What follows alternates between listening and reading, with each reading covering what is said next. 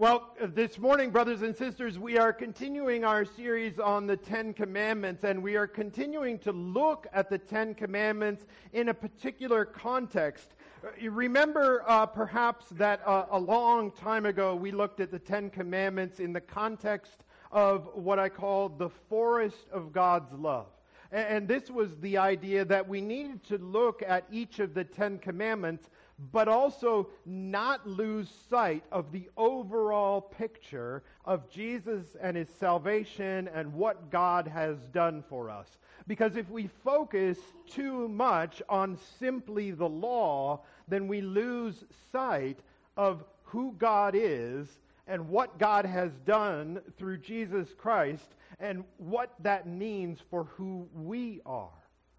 We love how the Catechism, the Heidelberg Catechism, takes the Ten Commandments and instead of putting it in the human misery section, which just is a burden that reminds us of how wicked we are, instead, the Catechism remembers that because of Jesus Christ, the law is transformed from a burden of guilt into something that we can obey in gratitude to God for our salvation, which we could not earn without our Lord Jesus Christ.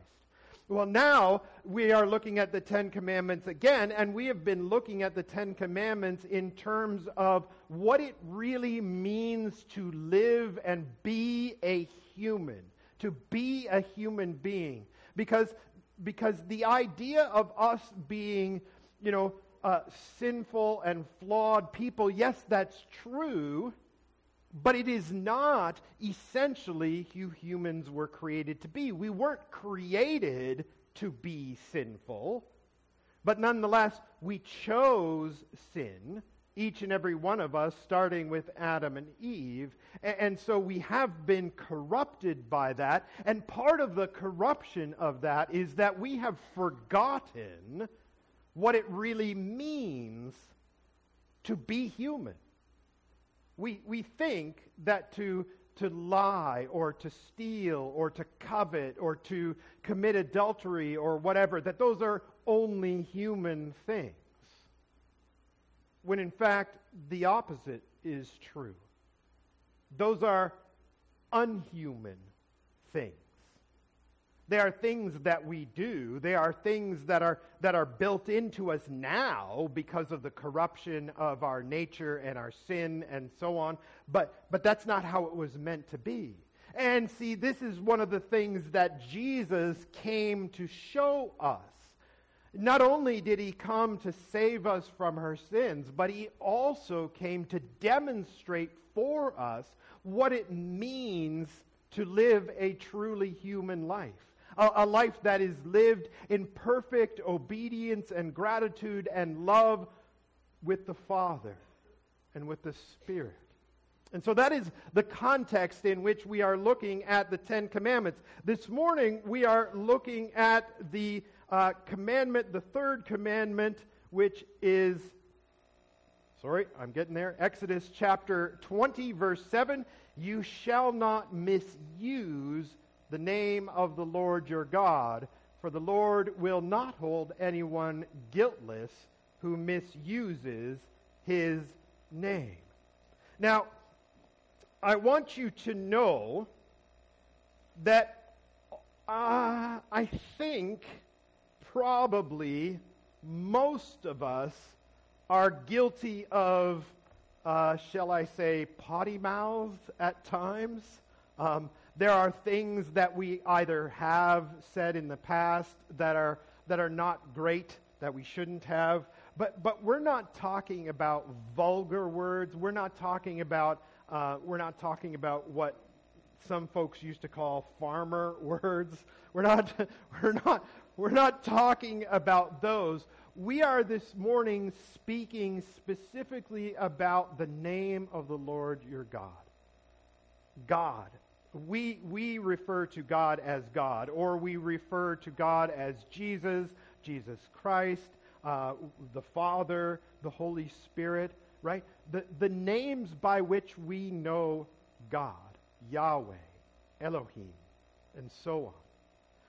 these names are important and significant. And so this commandment tells us that we are not to misuse this. Verse 7, you shall not misuse the name of the Lord your God, for the Lord will not hold anyone guiltless who misuses his name. The word of the Lord. Amen. We want to also look at Heidelberg Catechism, which is one of our favorite sort of confessional documents. It's not sort of confessional, it's definitely confessional. It's one of our favorites, but not the exclusive favorite, because we have other favorites. Anyways. If you have questions about what the heck I was talking about, feel free to talk to me afterwards. Heidelberg Catechism, question and answer 99. What is the aim, or what is God's will for us in the third commandment? That we neither blaspheme or misuse the name of God by cursing, perjury, or unnecessary oaths, nor share in such horrible sins by being silent bystanders. In a word, it requires that we use the holy name of God only with reverence and awe, so that we may properly confess him, pray to him, and praise him in everything we do and say. Question and answer 100. Is blasphemy of God's name by swearing and cursing really such a serious sin that God is angry also with those who do and do not do all they can to help prevent it and forbid it? The answer, yes, indeed. No sin is greater. No sin makes God more angry than blaspheming his name. That is why he commanded the death penalty for it. Well, those are strong words that we hear from the Catechism. And thankfully, we do not practice the death penalty in this day. We are reminded that we are saved by grace alone, and that there is forgiveness for all our sins, even sins such as taking the Lord's name in vain. But we need to talk a little bit about what taking the Lord's name in vain is. One of my favorite actors these days, largely because of his name, is Benedict Cumberbatch. I love that name. It's such a great one. You can substitute all kinds of things like Benedict Cucumber Patch and, I don't know, what else we got? Benadryl Cucumber? Okay, right?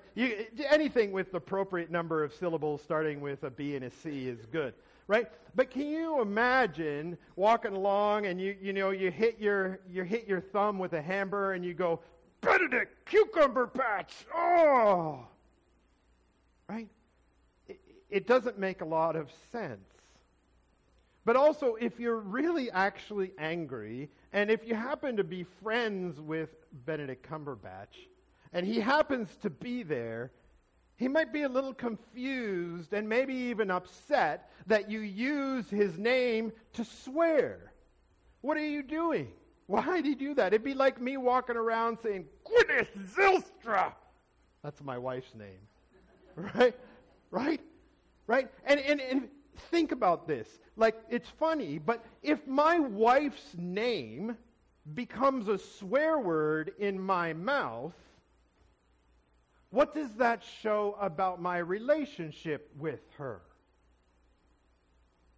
Right? It's a little bit like the people who, hopefully nobody does this anymore, but the people who walk around saying, oh, the old ball and chain, talking about their spouse. And I don't mean just as a joke. I mean, whatever, right?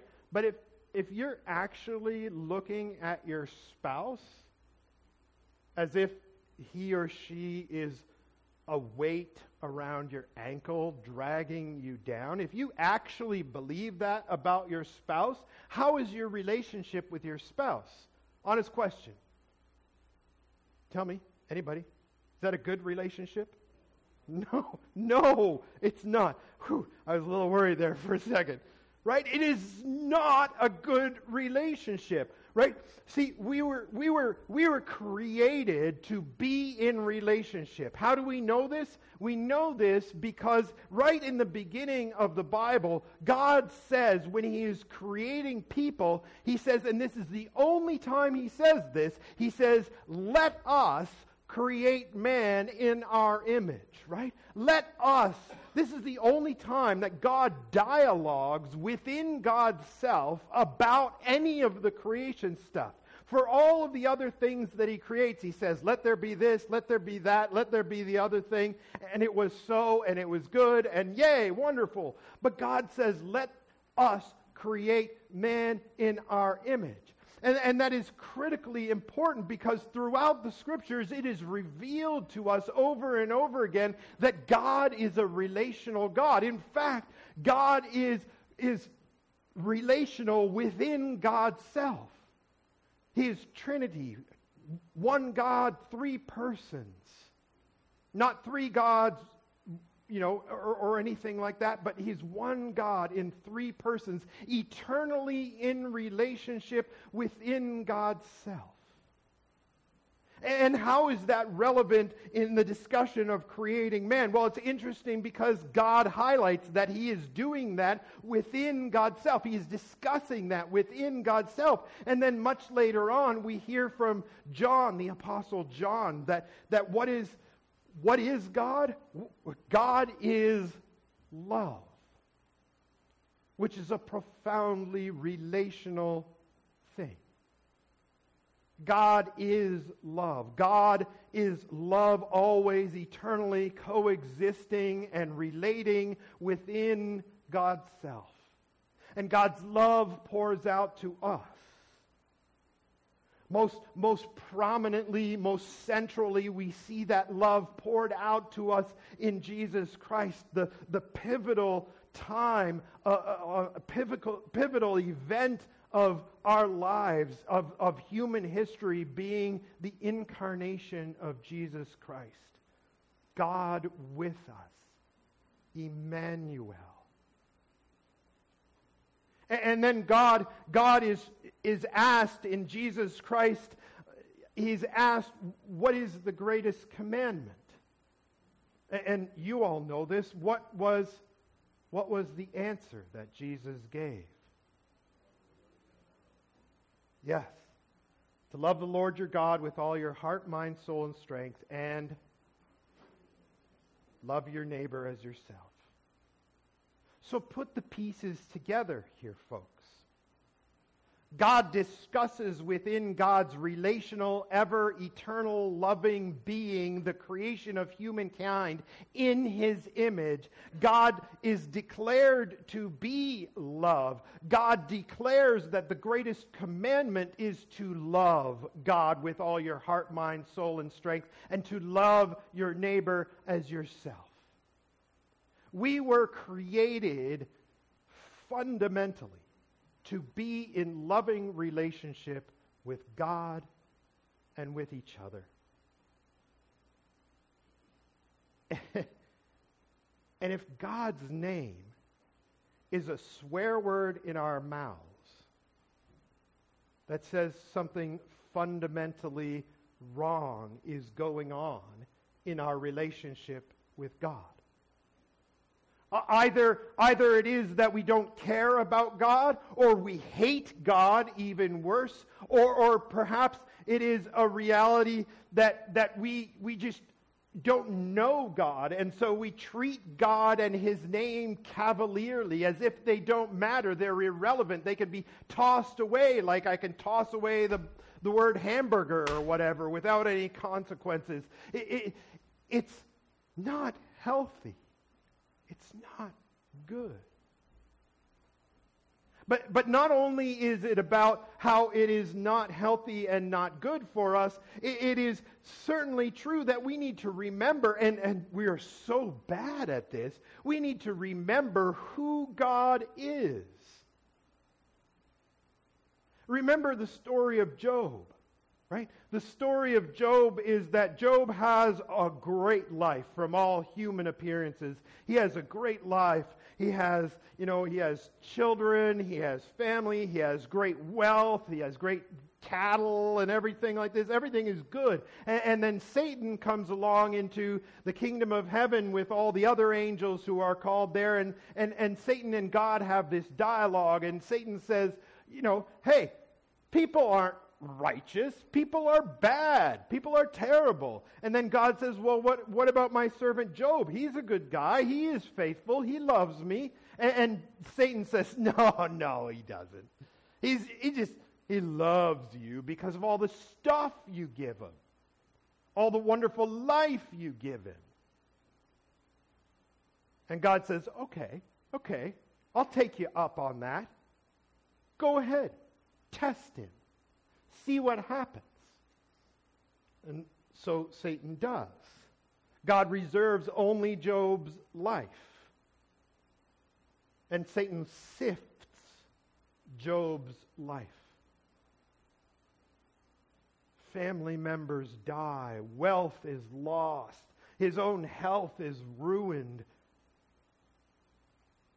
And then his friends come around and talk with him, his friends. They have a lot of words for him. But in the end, his wife says to him, why don't you just curse God and die? Why don't you just curse God and die? In other words, why don't you just use the name of God in a terrible way? Slander him, tell him you hate him, tell him that you're done, tell him that...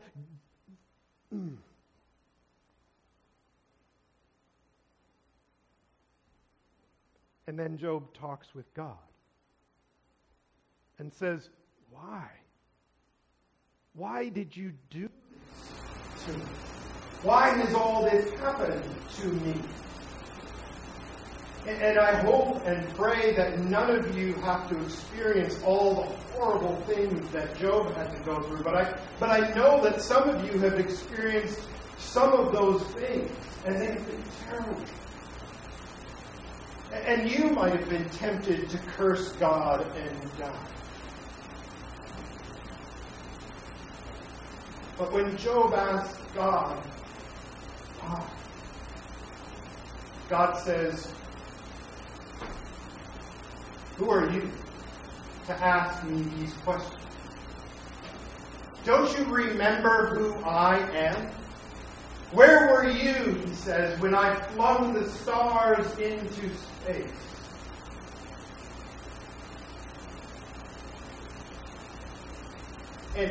And as hard as that answer is, it is a good and proper one. Because Job needs to remember, as do we, who God is. Yes, God, through Jesus Christ, is our brother. Yes, God is our friend. Yes, God is one who saves us. Yes, God is one who loves us and who is merciful to us. But we must remember that that is in the context of the sheer scale and awe and holiness and righteousness of who God is. The Bible tells us that not only were all things created through Jesus Christ, but all things are sustained and have their being through Jesus Christ. Right now, everything in this universe, however big this universe is, how many alien beings there are, how many planets, how many stars, galaxies, whatever, and down to the microscopic and beyond into quarks and neutrinos and whatever, all of those things are currently held together and have their being because Jesus is actively keeping them together. We can breathe right now because Jesus. We have the breath and the mouth and the lungs and the tongue and the vocal cords that we need to swear if we want to because of Jesus.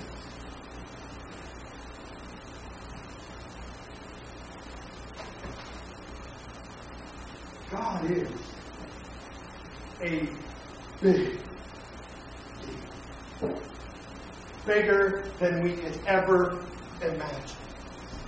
And yet that God emptied himself, the Bible says, of everything and became in very nature a servant, becoming one of us in Jesus Christ, and living among us, walking among us, talking with us, healing us from our diseases, dying for us, conquering sin and death for us, rising from the grave, giving us the Holy Spirit, adopting us into his family, and promising that he will return again for us.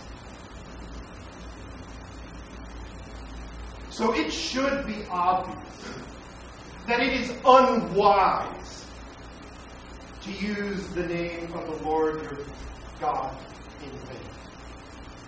But it should also be clear that if we do that, there is something fundamentally wrong in our relationship with God.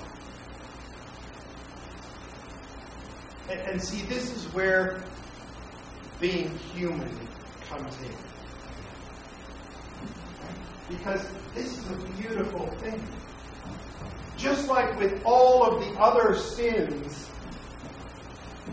being human in the sense that God originally intended and the sense that God will bring us to in the end if we are willing, being human means being free of all of these things. The first two commandments we talked about were really talking about worshiping other gods, whether they be idols or just ideas, or whether they be money or power, whatever we worship more than we worship God, or even at all alongside God. And through Jesus and through the working of the Holy Spirit and God's ultimate plan, we can be free from idolatrousness. I cannot tell you what a relief it will be to me when I am finally no longer ever falling to the temptation to worship myself, my own wants and desires, or worship money, entertainment, or whatever.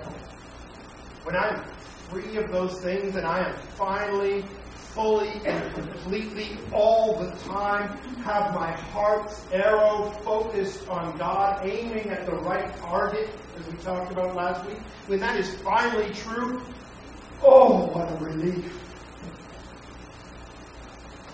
To be free from all that junk.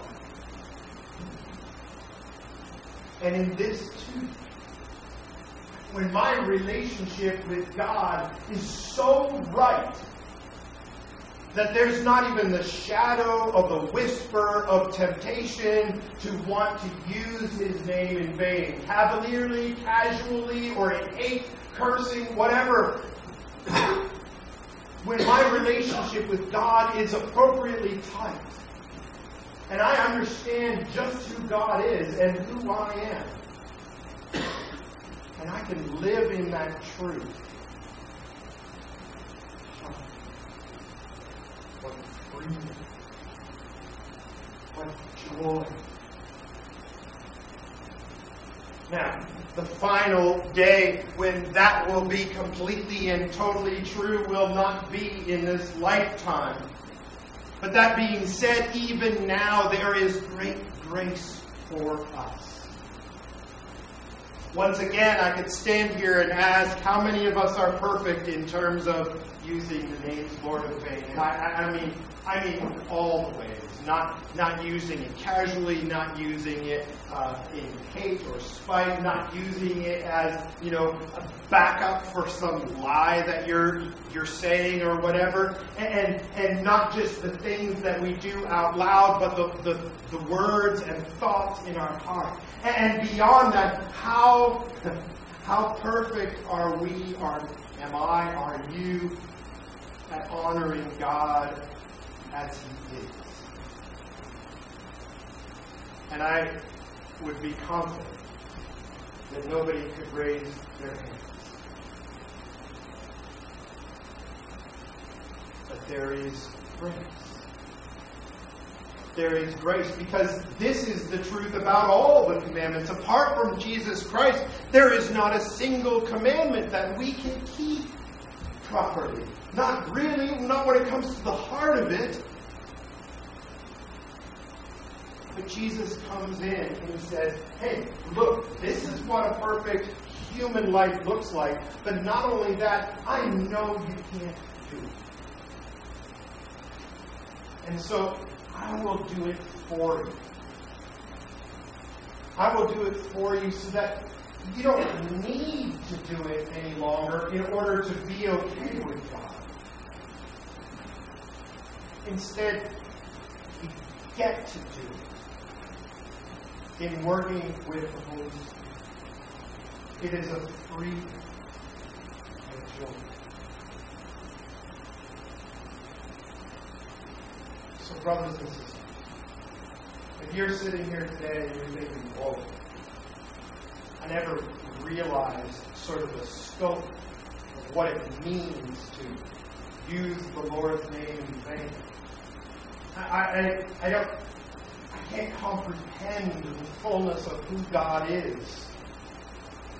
And I have treated God cavalierly. I have treated his name as a cuss word or used it as backup in some of my schemes or lies. If you're sitting there wondering about these things, be at peace. Don't continue on. Turn and think. Turn and feel. Look at your spouse, your kids, your friends, your family whom you love. And remember how much more God loves you than even they could. And how terrible it would be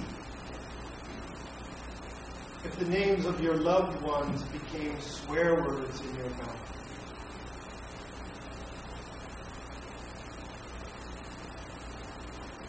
But remember, too, that God loves, and his grace is more than sufficient for you. Let us journey on together to be free from taking the Lord's name in vain. In Jesus' name, amen. Let us pray. Father in heaven, we thank you so much for your word to us. Oh God, forgive us for all the ways in which we have taken your name in vain in our hearts, in our minds, in our souls, in our actions, our words. Oh God, please forgive us. Lord, it is true that we cannot fully comprehend who you are. It is true, O God, that we do not understand fully the height and width and depth of your love, but we pray, O God, that through your Holy Spirit we may come to renewed understanding of all of those things, and that we may walk side by side with you as our friend, our brother, our Lord and King, our almighty, holy, and righteous God. Our example, our light, our world. May we grow in the reverence and awe of your name, O Lord. In Jesus' name we pray.